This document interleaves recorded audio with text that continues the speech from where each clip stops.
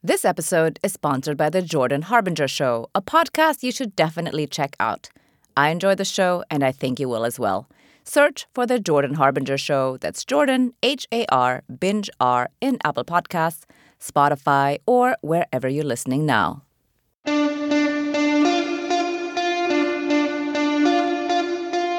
Welcome to Future Hindsight, a podcast that takes big ideas about civic life and democracy and turns them into action items for you and me. I'm Mila Atmos.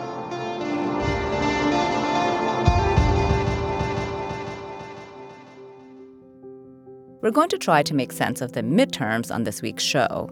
And before you skip because it's early December and my God, you've heard enough midterm analysis to last a lifetime, we are going to do this the Future Hindsight way. We are not about the horse race on this show. This podcast is about what we can do, you and me, to contribute to a healthy democracy and civic life in general that is more than voting and less than running for office. And so, with that proposition firmly in mind, I want to welcome this week's guest who has for decades looked above and beyond horse race politics and worked for a stronger, more inclusive democracy. Cecile Richards is one of the most insightful non-politicians I know. An icon of civic engagement, she's the co-chair of American Bridge, former president of Planned Parenthood, a co-founder of Supermajority, and author of the book Make Trouble. Welcome to Future Hindsight. Thank you for joining us. Thanks for having me, Mila. So it feels as though this election was really at the crossroads of your life's work between voting and abortion rights. In the run-up to the midterms, we heard the drumbeat of look out for Rovember. How do you think reproductive justice played out?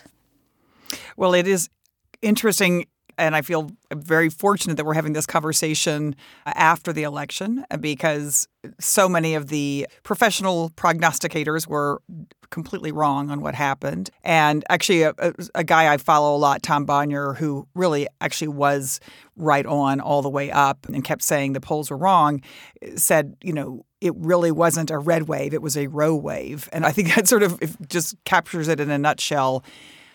Because what we had seen, of course, earlier in the year in the state of Kansas, where, a very, very red state overwhelmingly defeated the efforts to restrict abortion access. And we saw it, of course, continuing on in special elections, particularly the one in Alaska.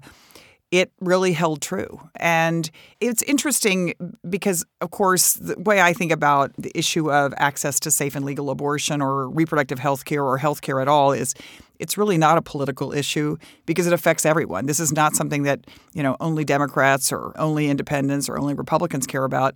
The ability to make decisions about pregnancy transcend every single area of our lives. And that's what I think we saw in the November elections. Mm-hmm.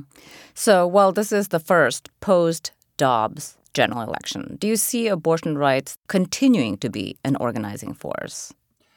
I absolutely do. And in fact, it's been interesting to see after this really kind of shellacking that the Republican Party got, and clearly this was such a motivating issue. I mean, a couple of the key states, of course, that everyone had been following, Michigan and Pennsylvania, where this was, if not the most important issue, one of the top two issues for people in terms of motivation to vote and how they were going to vote. It's been fascinating to see that by and large, the Republican Party has said, oh, no, that's not what this was about at all. They've sort of, I think, tried to say this was a rejection of Donald Trump. Well, honestly, Donald Trump wasn't on the ballot. What was on the ballot were a number of politicians who had hewed to the Republican Party line, which is we want to ban all safe and legal abortion. So I say that in that I don't believe that the Republican Party is going to change. They are now kind of caught in this situation where they have empowered what I believe is really the extreme wing of their party on this issue. So they're not going to be able to backtrack. And as disturbingly, we are now seeing, of course, the impact of what it means to live in a country or live in a state where you no longer can make decisions about your pregnancy. I mean, really tragic stories as well as everyday stories. And that isn't going to get better. I was just reading, as we look at the states starting up in January with the state legislative sessions, the ones where the Republicans won majorities in their state legislature, they're going to keep going. They're going to try to ban abortion even more fully. And I think in states like Florida, And so this issue is going to continue to be very much in the minds of the American voters.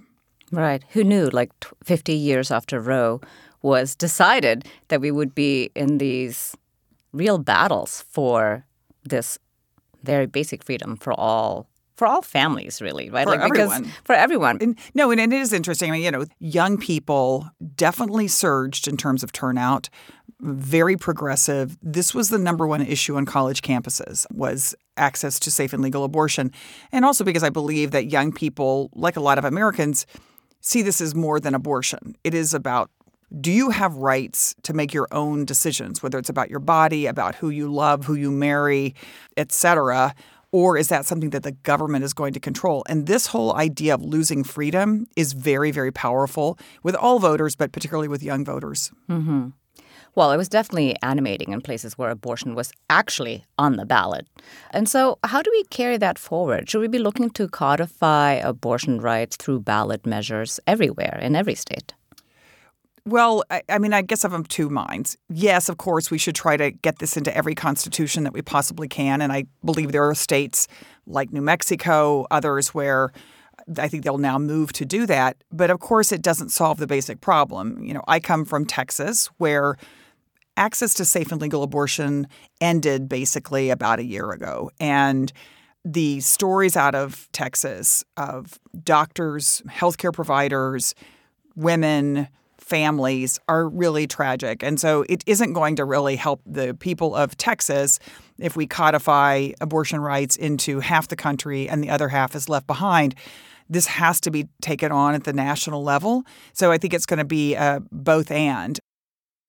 So one of the things we miss when we discuss elections and politics as strictly a horse race is, I think, we miss the continuum, right? Like that elections are actually not simple referenda.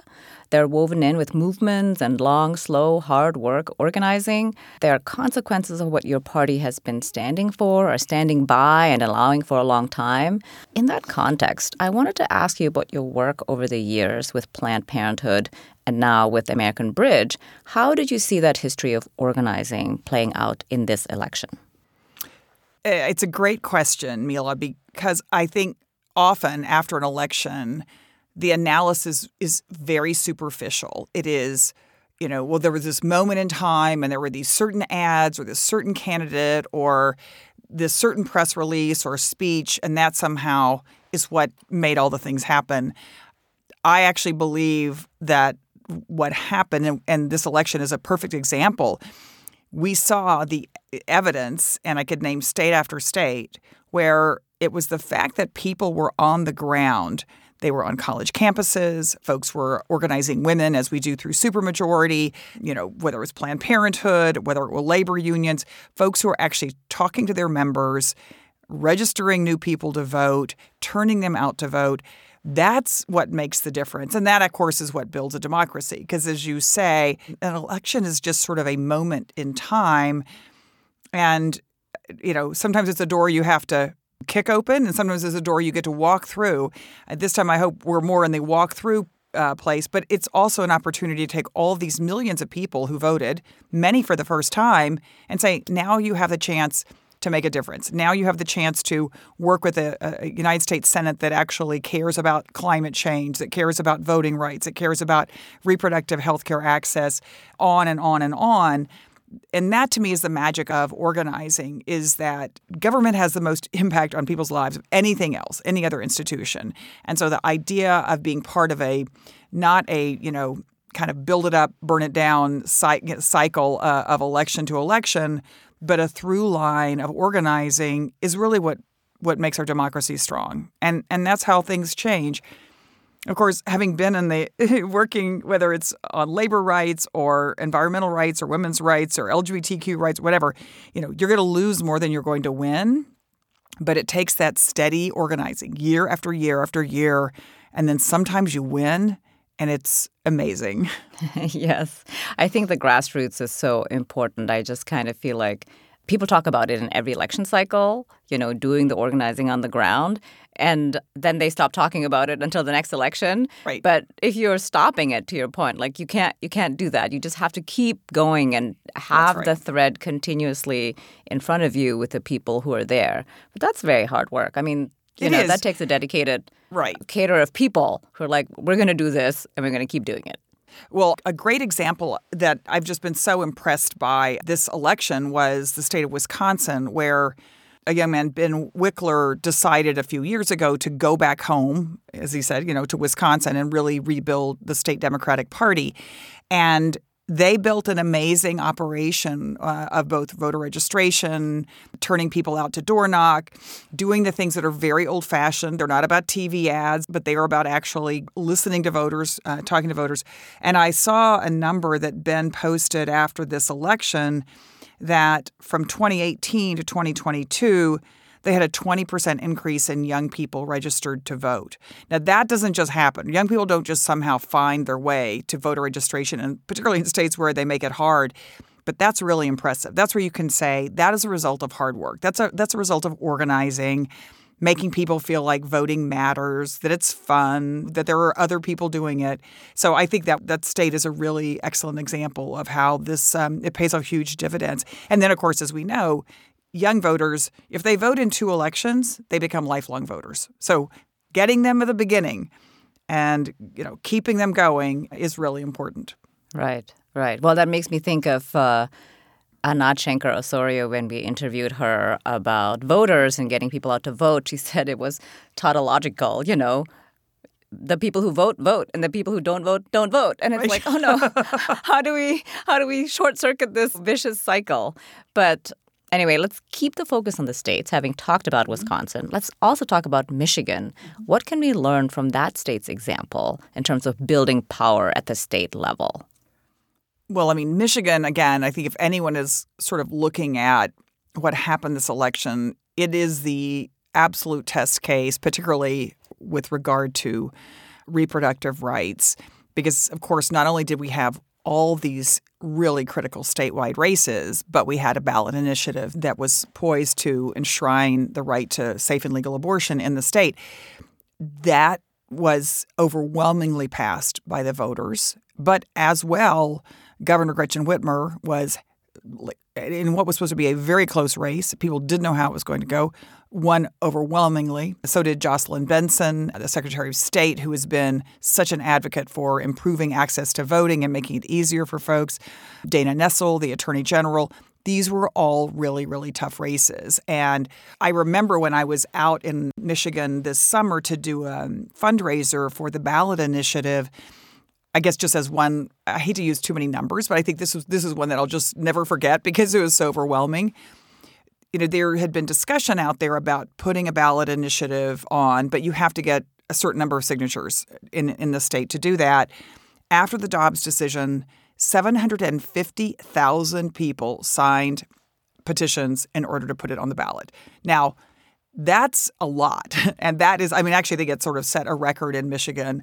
And then, of course, those folks are motivated to vote because they've now actually done something even harder, really, which is to put their name on something saying, I want this on the ballot. And to me, the organizing that happened in that campaign alongside the governor's race, et cetera, was really, really critical. And Michigan now, they flipped the legislature. It is a state where the energy that we saw, again, among young people, women, folks who don't always vote in midterm elections was enormous. And again, I think it's the power.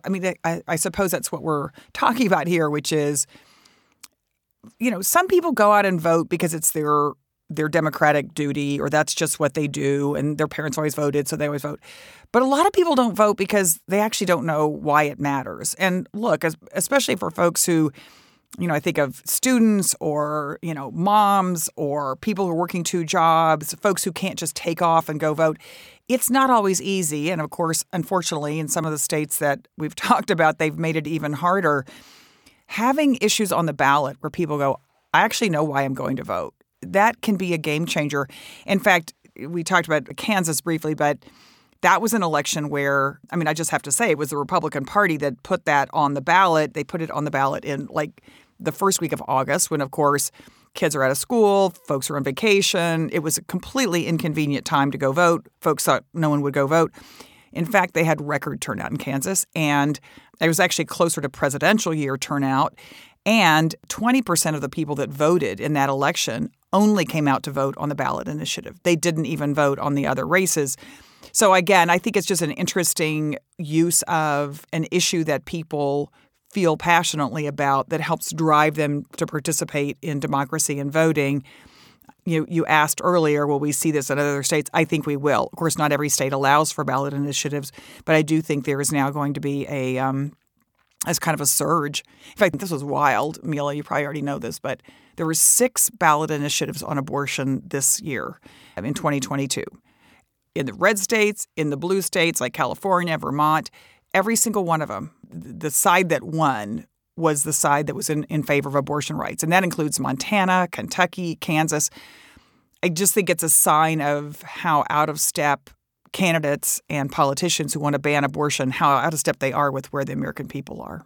Yeah, I think this one of the things that it really was a big takeaway for me in that midterm election, which is something that I've been saying for a long time, and people, I think, don't want to believe it. I said the American electorate, I think, is surprisingly astute and, really can divine the difference between what's good for them as everyday people and what's not good for them, especially when it comes to freedoms and rights. And I think they understand that democracy is at risk. They understand that if you take rights away like this, that it affects everything, your entire life, not just sort of like this one random thing. Right. And it's not about a constitutional issue anymore, which is where, again, I think that the Republican Party just sort of can't read the room here. People don't think of abortion and decisions about pregnancy as political. They think of them as deeply personal. And we know, you can read any day, interviews with voters about why they voted the way they did. And as you said, people can hold more than one idea in their head at the same time. People can have their own strong feelings about what they would do in the case, for example, of an unintended pregnancy. But they also can believe it is not something they want to make a decision about for every other person in America. And that, the years I was at Planned Parenthood, we had these kinds of ballot initiatives come up. I remember particularly in South Dakota, which is a very conservative state, where the legislature tried to ban abortion. And we took it to the ballot twice. And the voters of South Dakota just overwhelmingly voted down an abortion ban in their state. And again, I just think it is mixing politics with something that is actually not about politics for the average American. I have been struck by the number of people, maybe because of my age too, who have kids who are trying to get pregnant. I've talked to so many people, men and women, who say, look, I just want a healthy grandchild. That is the most important thing to me. And you can see how they're shifting in their politics and their voting, because the thought that anyone would come between their child, their family, and a healthy pregnancy it's unthinkable. Right. And we're going to see that more and more. Yeah, I agree. Well, just as an aside on ballot initiatives, we had Katie Fahey on the show earlier this year. She spearheaded the anti-gerrymander ballot initiative in Michigan, the nonpartisan redistricting, which is a crucial part of the story that preceded this election. And we're actually going to dig in more on ballot initiatives next week with Chris Melody Fields Figueredo. She's the executive director of the Ballot Initiative Strategy Center. Great. Yeah, so we're going to do more on that. But great. I want to circle back here on abortion. It was so significant, and yet what the hell? 8% more white women voted for Republicans in this election. And what do you see in that statistic? When you read that, what are you thinking? Well, again, it varies state by state. But, white women have voted for Republicans now for a while. Well, before we talk about white women, we should say that the number one most progressive voters in this country for decades have been Black women. And so before we talk about the problems we've got with white women, I also have to acknowledge, in any victory that we have as progressive candidates in America, Black women are at the core. And obviously in each state, voter turnout and whatever differs.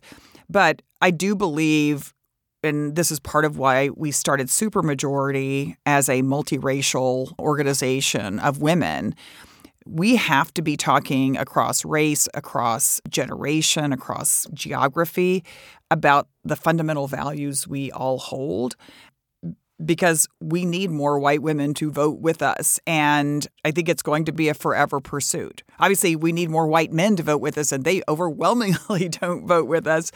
I think it's interesting. A lot of times after elections, people will say, well, why are folks voting against their self-interest? Which I personally find not a helpful frame, because sometimes people are voting and they have a complex series of things that motivate them. Sometimes it's cultural, sometimes it is tribal. And so what we have to do is be in conversation with all people, but including women, including white women, because we need to bring more of them with us. I know folks are sort of trying to diagnose the John Fetterman phenomena in Pennsylvania, because, again, a race that was supposed to be really nearly impossible. He ended up winning. And of course, part of how he won is he just went everywhere. And of course, I love John Fetterman's slogan, every county, every vote, which really spoke to, we're not writing anybody off, and we want to be in conversation with everyone. It's actually kind of interesting because it is a piece of what American Bridge really has specialized in, which is recognizing that there are counties where Democrats are not going to win because just for the numbers, but there are counties where we can do better. And I think we've seen that, and we certainly saw it in the presidential election, in our work in Pennsylvania and Wisconsin and Michigan. It means going out and knocking on doors and communicating with folks who really are more open to us than I think we believe. And again, John Fetterman really demonstrated that this election cycle. Yeah, he did.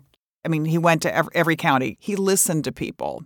And I think sometimes as progressives, we're just frustrated that people don't get it. We go like, why don't they understand why everything we believe is better for them? Fill in the blank. And, my mom, who was really smart, politically, she would say, people don't do things for your reasons. They do things for their own reasons. And I think part of this is we have to be in conversation with folks and understand them and be empathetic, and also stand our ground for sure. A very good example to me was for years, when I was at Planned Parenthood, people kind of got lumped into two categories. You're either pro-choice or pro-life, labels which were completely irrelevant to the average American person. In fact, if you went into a focus group and asked someone to choose, they would just want to recede into the corner. And so when we quit using these labels and quit kind of talking past people, we actually found the vast majority of people believed that decisions about abortion, pregnancy should be made by the person who's pregnant, not by government.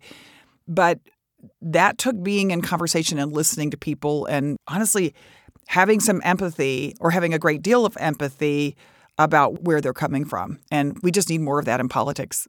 And that's what I think, again, one really positive sign out of this election is really a wholesale rejection of this sort of demonization politics, which I saw being run against many of our candidates. People don't like it. And I think we can learn a lot from this cycle.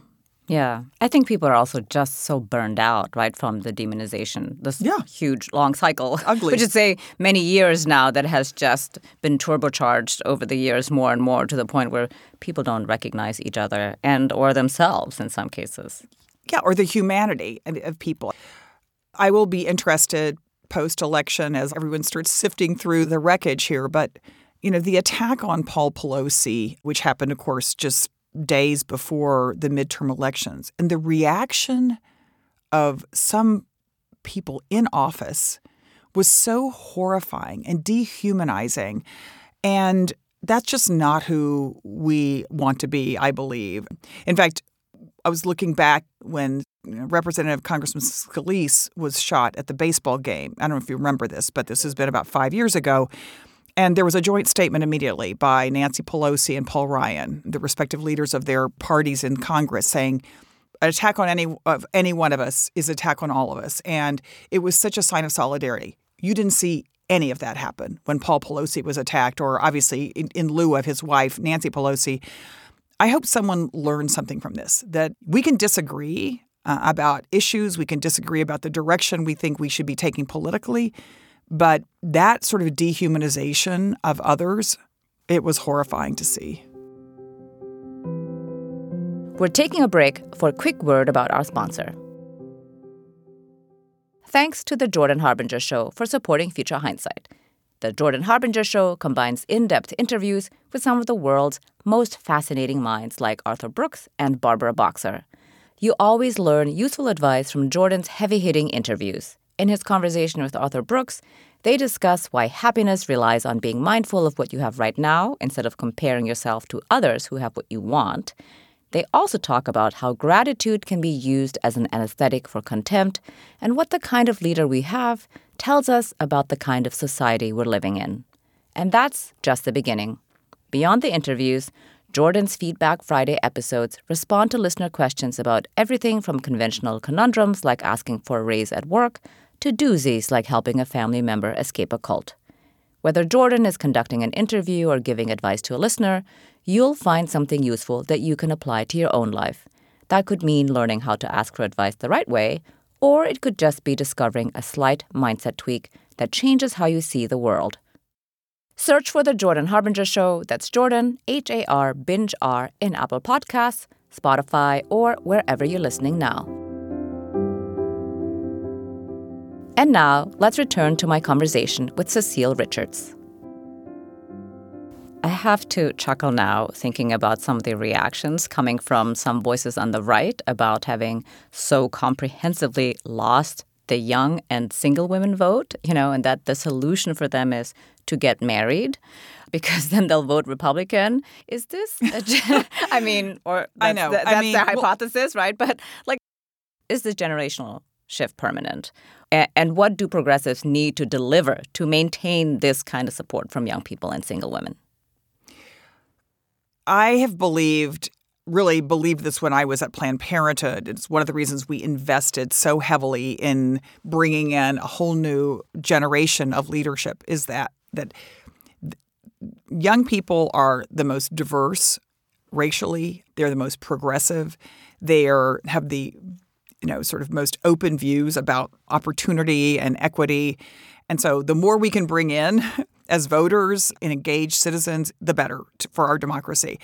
And I believe that the Republican Party, which is now the party, that doesn't believe in climate change, that is very weak on LGBTQ rights, obviously, depending on who the candidate is, have taken a strong stand on ending all access to safe and legal abortion, have tried to do everything they can to limit the ability of people to vote and participate. Just go down the list. This is a shrinking pool of voters in this country. And maybe the Dobbs decision, just because it is so stark, is the best example. But I believe they are on the verge of losing an entire generation of voters. It's just very hard to come back from this.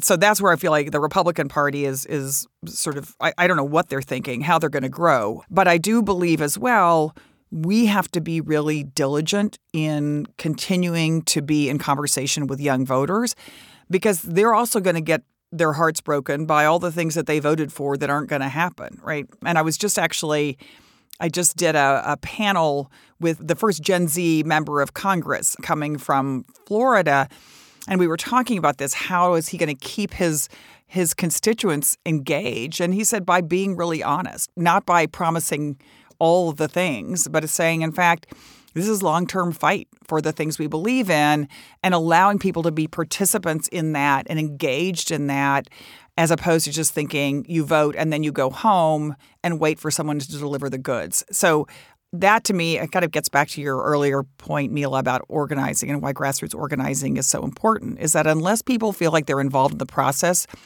outside of election times, it's very hard because otherwise people just think, well, government's no good. But in fact, government is us, and all these good folks we just elected across the country, they're only going to be as good as the rest of us are on the outside organizing to support them in doing the right thing. Right. Well, I want to turn to the big overarching questions about democracy. Election deniers lost their bids for Secretary of State races, but not so much in the House. So it feels like we in some ways dodged a bullet, but there are still some serious anti-democracy folks heading to Washington. Right. So we're not really in the clear. What do we need to be aware of and working on when it comes to the House and the Senate? Well, first, I think just to take a beat on your point, this is actually something that American Bridge worked on, which we hadn't before, and that was making sure that we were educating voters about candidates for Secretary of State in particular, because for the first time we had people running for office who did not believe in certifying elections, candidates that were so far out of the mainstream. And so in really key races, Arizona probably being the best example. I mean, I'm just grateful now that the work happened that did and that voters were paying enough attention, because it's really hard to get people to focus on anything below the top of the ticket. Nevada, the same thing. These are states that could be critical in even having a fair election, whichever way it goes next time around. So doing that work at the state level is going to continue to be important. I also think we have seen an opening here, which I don't think we all expected, and that is that calling out people who want to really end democracy and move to an authoritarian government, this is not popular, and that people are willing to pay attention. You know, President Biden made a really important speech just a few days before the election on this whole question of democracy. It was much more important than I realized at the time. I think we underestimate how much the voters can appreciate that people who just want to tear the whole system down are dangerous in this country. And so even as this new class gets in, it's going to be interesting to see where the Republican Party stands, because their caucus is now has been infiltrated or is filling up with people who don't believe in democracy. So it's going to be really interesting to see how the new speaker deals with these kinds of public attacks on democracy. I feel like the Democrats have been very clear. I feel like the hearings about January 6th have been really important in exposing this danger in our democracy. But you're right, the work is far from done. There is a vocal, engaged caucus, certainly in Congress, and they are going to have to be reckoned with. This is a time, I just believe that there have to be some adults in the Republican Party who stand up and say, this is not who we are. Mm-hmm. But that has not happened yet. It hasn't. I mean, I don't know if it will. But speaking of the voters, and you just said, of course, that on the state level, secretaries of state who were election deniers and were not willing to certify elections have lost, which is a huge, huge victory for democracy. But so what does it tell you about the MAGA voter and Trumpism? To me, this wasn't a referendum, not on MAGA, not on Trump. This was a referendum on the Republican Party and the extremists in the Republican Party. People want to say this election was about a rejection of Trump, but he wasn't on the ballot. And the Republicans that were on the ballot, certainly in the case of abortion, they were hewing to the party line. In fact, it's kind of interesting now to see, you know, specifically in the state of Michigan, where the Republican Party is now going after their own nominee. But she was saying exactly what the Republican Party told her to say. This is their position. They did not moderate their position, and there's no indication that they're going to. Trump is obviously extremely unpopular, and having his endorsement did not help people. The Republican Party nominated folks who were, in my opinion, completely unqualified for office. And thank goodness the American people were paying attention. I mean, we're not out of this yet. We obviously have a really important runoff in Georgia, where I think this is kind of a classic case. But I do think it shows that voters, and certainly independent voters, are willing to cross party lines when their party becomes so extreme. But I think this presidential election is going to be fascinating. If former President Trump runs again, this is going to be a moment for all the Republicans who say they don't like him, who say they don't agree with him, but who have done nothing to stop him. This is going to be their chance. Yeah. Well, if they have the courage to do that, because right. I think they're still doing the calculations in their minds, like which one is going to pan out, and it's really just about winning power. But well, I think that is what is so horrifying. Right. It is so blatantly just about a power grab. But I mean, that would be a whole nother episode. Yes, it would be. But I just wanted to add here, of course, that I think people everyday people are just exhausted by the Yes. extremism. And Tim Ryan, he didn't win, of course, in Ohio, Right. but he did say he's part of the exhausted majority. And when he Right. said that, I felt like, yeah, me too. No. Just make it stop. We just Right. want regular politics where people are centering the people and good governance as opposed to having power. Right. Look, I mean, that was about, 2 years ago. That was what we were concerned at American Bridge, is that we had polled women after the election, after Joe Biden was elected, and they just said, I've had enough. I mean, between COVID and 4 years of Donald Trump, I think 51% said they're paying less attention to politics. And so that was a huge barrier thinking about the midterm elections, is just that women were going to stay home.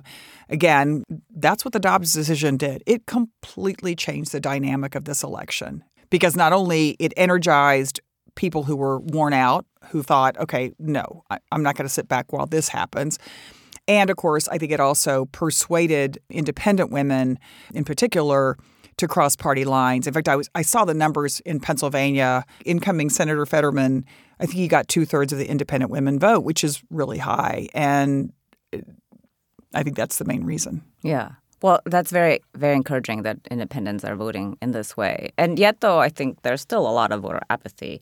You're from Texas, right? And I focus a lot of time on the races in Texas in the run-up to this election. And I think it was really interesting in terms of turnout, kind of contrary to the emergent national narrative of independent voters splitting for Democrats and women and youth driving results. In Texas, we saw a lot of tribalism and apathy, low voter turnout, below expectations for both parties, and just kind of voting for Republicans even in places like Uvalde. So what are the lessons we need to take from that specific state? Because the abortion ban did not turn the tide there. And I was very surprised by that. I mean, so a couple of things that are important, although I want to acknowledge we didn't win, and many of us will spend the rest of our lives trying to win that state. And I have to acknowledge the work of Beto O'Rourke and the other statewide candidates who, I mean, they left it all in the field. They did not just dial this in. They were out there, and Beto, much like John Fetterman, was out in every county. So a couple of observations. One is Greg Abbott did worse than he's ever done in a statewide election. So each year, it's just sort of steady progress. And in a state where we haven't elected a Democrat statewide in 30 years, that's just what it takes. We just have to keep showing up and keep moving the needle. The second thing that happened is that despite all the gerrymandering that the Republicans did in Texas, it is one of the most gerrymandered states. They picked up, I think, one seat in the state house. And the Rio Grande border, the Rio Grande Valley, where they had completely redrawn these congressional districts, they were not able to sweep those either. So I feel like we were able to put the blocks and the stoppers out on a Republican just sort of landslide in those important areas. Third, Lina Hidalgo, who was the most targeted Democrat, the county judge of Harris County. They dumped millions of dollars against her. Very negative. She won that race. And Latino voters in the state did not defect in this wholesale way that the Republicans had predicted, and in which they still claim, and it's simply not true. So I feel like all the pieces are there for Democrats. It's just going to take a while. Also, I have to say, and I have not looked at all of the numbers yet, we make it really hard to vote in Texas, right? Texas is also a state that has perfected voter suppression. So I don't want to make any broad conclusions about all the impacts that it had on voter turnout in this election, but it is a state where the Republican Party has been hell-bent for my entire lifetime on preventing people to vote. When I was a kid, it was the poll tax, right? It was forcing people to pay a poll tax or literacy exams. Now it is making it hard and, disqualifying people, on and on and on. And so this is what makes me most fearful about democracy, is this Supreme Court that will not stand in the way of the abuses on voter participation, which are just fundamental. Yeah, that's right. So that's all I got on Texas. I don't know. But I'm never giving up. We're never giving up. Yes, we're not giving up. And I like that you are calling out the victories in there and just, making sure we understand that it was not a blowout in the way that people predicted, for sure. Well, this leads me, of course, to my next question, which is about the red wave. That wasn't, right? Right. Everybody said it was going to be like this. And again, I don't want to go into the horse races, but there's something here for engaged citizens, Right. I think, to think about. We are yet again in the part of the post-election debrief where the punditocracy unironically hollers that the media got it wrong and the polls were all wrong. So my question is, do those narratives actually affect voters and turnout? And maybe we need to rethink polling because, a Gen Z would rather self-immolate than pick up a call from an unknown number. Right. Right. Well, look, I'm no polling expert, but I will say this. One, there was a concerted effort that was called out. People sort of saw it happening to flood the zone, if you will, with sort of pseudo really Republican-driven polls. And it did psych people out. I believe it does have an impact. It has an impact on people making contributions to candidates. It has an impact on people participating and continuing to block walk. And so I don't think it's an insignificant matter. And as we know, that is a way to suppress democracy, is by telling people it doesn't matter. There's a red wave. You're done. Your candidate's going to lose, et cetera. And thank goodness people didn't listen and just kept on going. I also think this will shock you, I think there is an element of sexism in this, in that I was on many different panels and shows with certain political prognosticators who would say, well, women cared about the Dobbs decision right after it, but now they, sort of like, oh, those whiny women, that kind of went away. And of course, it didn't go away at all. And in fact, it's to me now embedded in our democracy. My biggest concern when Dobbs was overturned was that, one, it would take a while for people to figure out what had happened. Well, it didn't, because it went into effect so quickly. And two, that people really wouldn't know who did it to them. I think that's very clear with American voters. It's very clear who did this to them. That this was not like the Supreme Court. This was the Republican Party. But I do think there was a fair amount of dismissing of the concerns of women voters, saying, it's not such a big deal. And again, I think it was a big deal. And I think we can't make that mistake again, because I think it's going to be a big deal in 2024 as well. Oh, yeah, for sure. To your point about the sexism, I saw somebody on TV saying something like, oh, yeah, the women just went crazy. And I thought, no, we didn't go crazy. We, what is that to say? To go voting is a crazy thing to do? It's just wrong. But it was right. It's like we're hysterical. We're overly emotional. It was like, well, once you can get pregnant, we'll have that conversation. And that, I think, is something we haven't done enough about, really, Mila. And I think now will begin to come out, which is lifting up the stories, not just the tragic stories of which we saw some in this election of, whether it's a 10-year-old girl or whether it is a extremely complicated medical emergency and not being able to get health care. I believe we have got to lift up the just everyday stories of people who get pregnant and don't want to be. And that is the human experience. And the barriers that we have now, or some politicians have now put in place for them to be able to make their own decisions. One of the most striking stories to me of this last few months was, in fact, in the state of Ohio. There was a big cover story in the New York Times about the Cleveland Clinic, which is, of course, one of the most renowned healthcare institutions in the country. And they have a specialty in complex maternal health. The doctor's just talking about what it is like to be a doctor who's trained in complex pregnancies and literally not be able to take care of your patients. That is not a Democratic issue. That is not a Republican issue. That is an everybody issue. And, all of the cascading impacts, whether it is brain drain of physicians no longer wanting to do their residencies in states that have abortion bans, whether it's students, undergraduates, graduate students not wanting to go to school in a state where they don't have rights.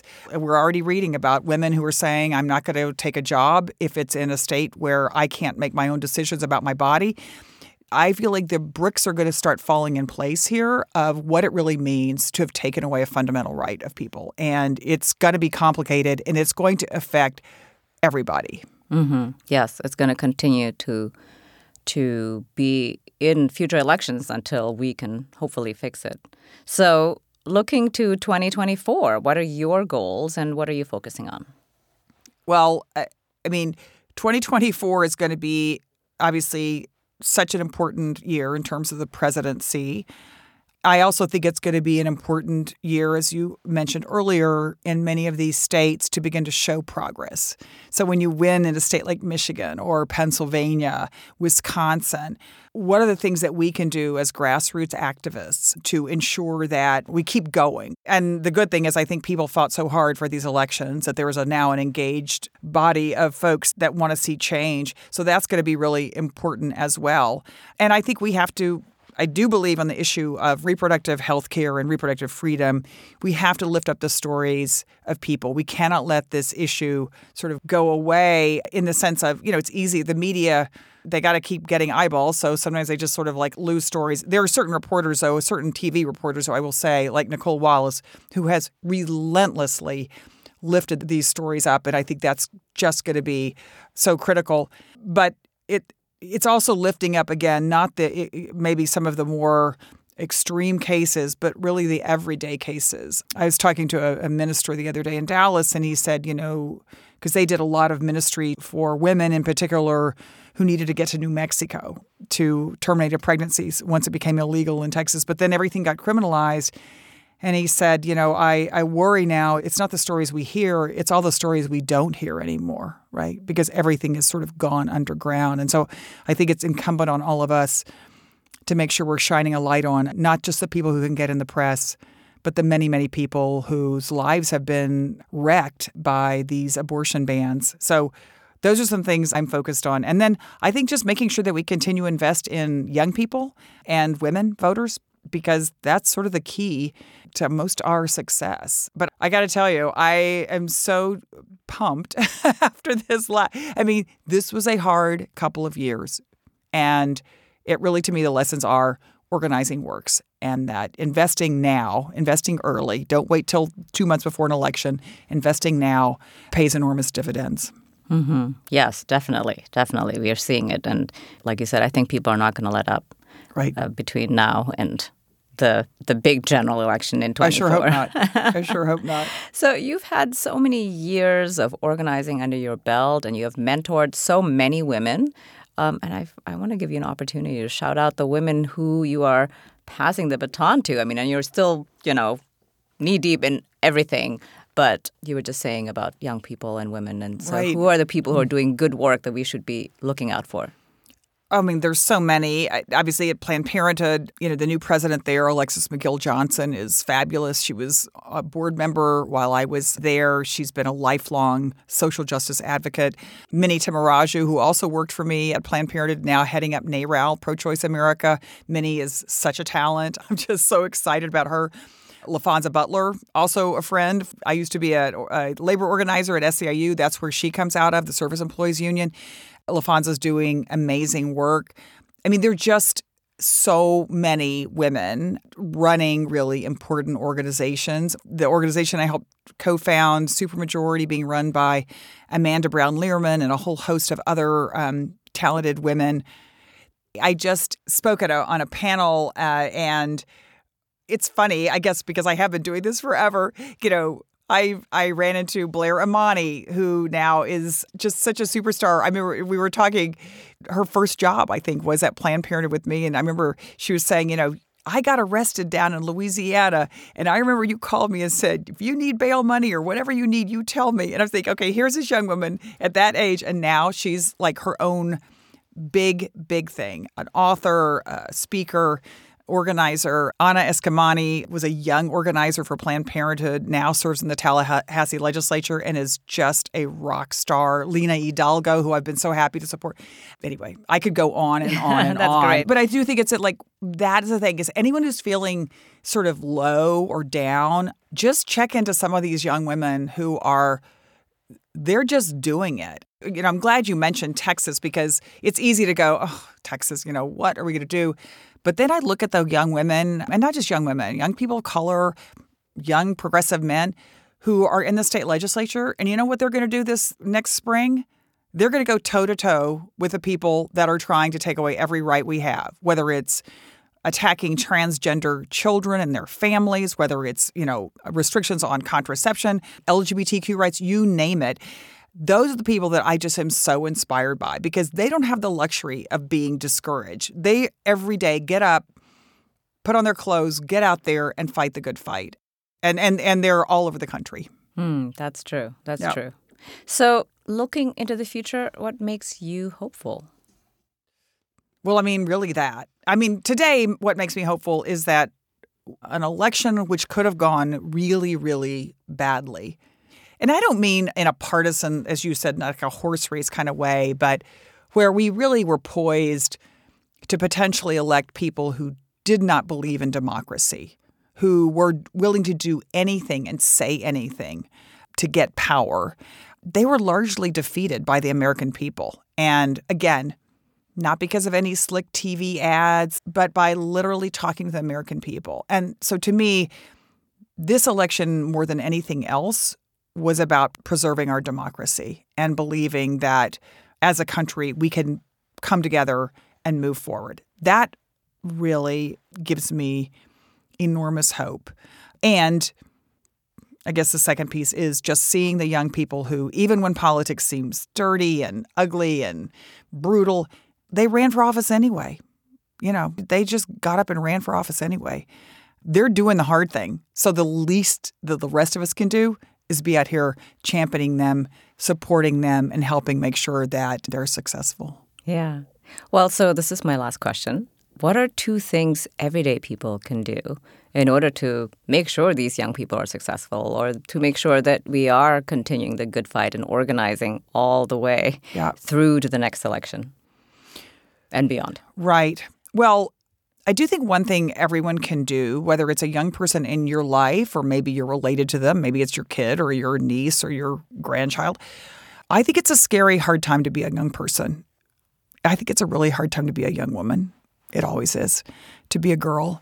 And it's easy to forget how that feels. And so one really very specific thing I think anyone do is just pick a young person and just be their friend. And whether it's being a mentor, whether it's just taking them out for a soda and just talking to them about their life and what they need, whether it's, encouraging them when they want to run for their, class president, or it's like you just never know the difference you can make in the life of a young person. I've just seen it over and over again. So that's one thing that everyone can do. And I guess the other thing is I'd say pick somebody who just got elected to office, or maybe they just got reelected, barely, like Gina or somebody, or like Lena Hidalgo. And I don't know, help them. Have a coffee for them. Introduce them to some other people in your community. Because then the cool thing, you're going to meet other people that you want to know too, right? It all comes back to you in the great universe of organizing. But that's something I think it's easy after an election is over. Just go, whew, thank goodness. Now we can go make the turkey, have the Thanksgiving, do whatever we do. I just think it's really important to go, this is a time to look around you and go, okay, who really made the fight? And maybe it's even somebody who didn't win, but is going to run again. That's something that really matters. I did fundraisers this time for people I really barely knew, and now they're part of my world, right? And I'll do anything for them. And I think that's really important, and it'll make you feel good too. Oh, all good advice. Thank you very much. I love to give advice.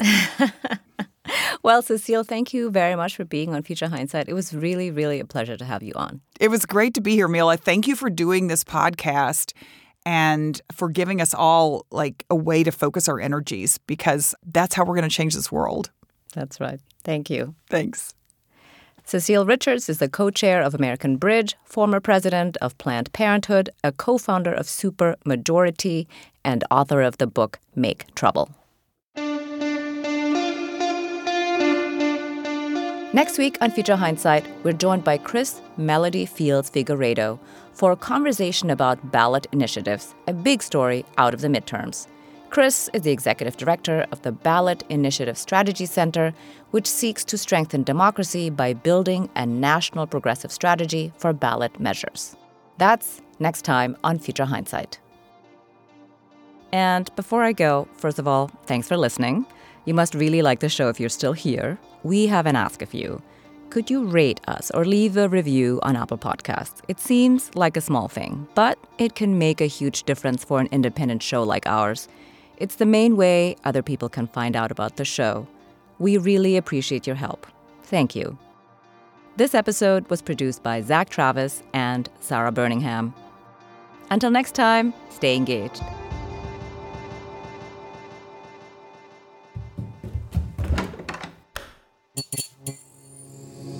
This podcast is part of the Democracy Group.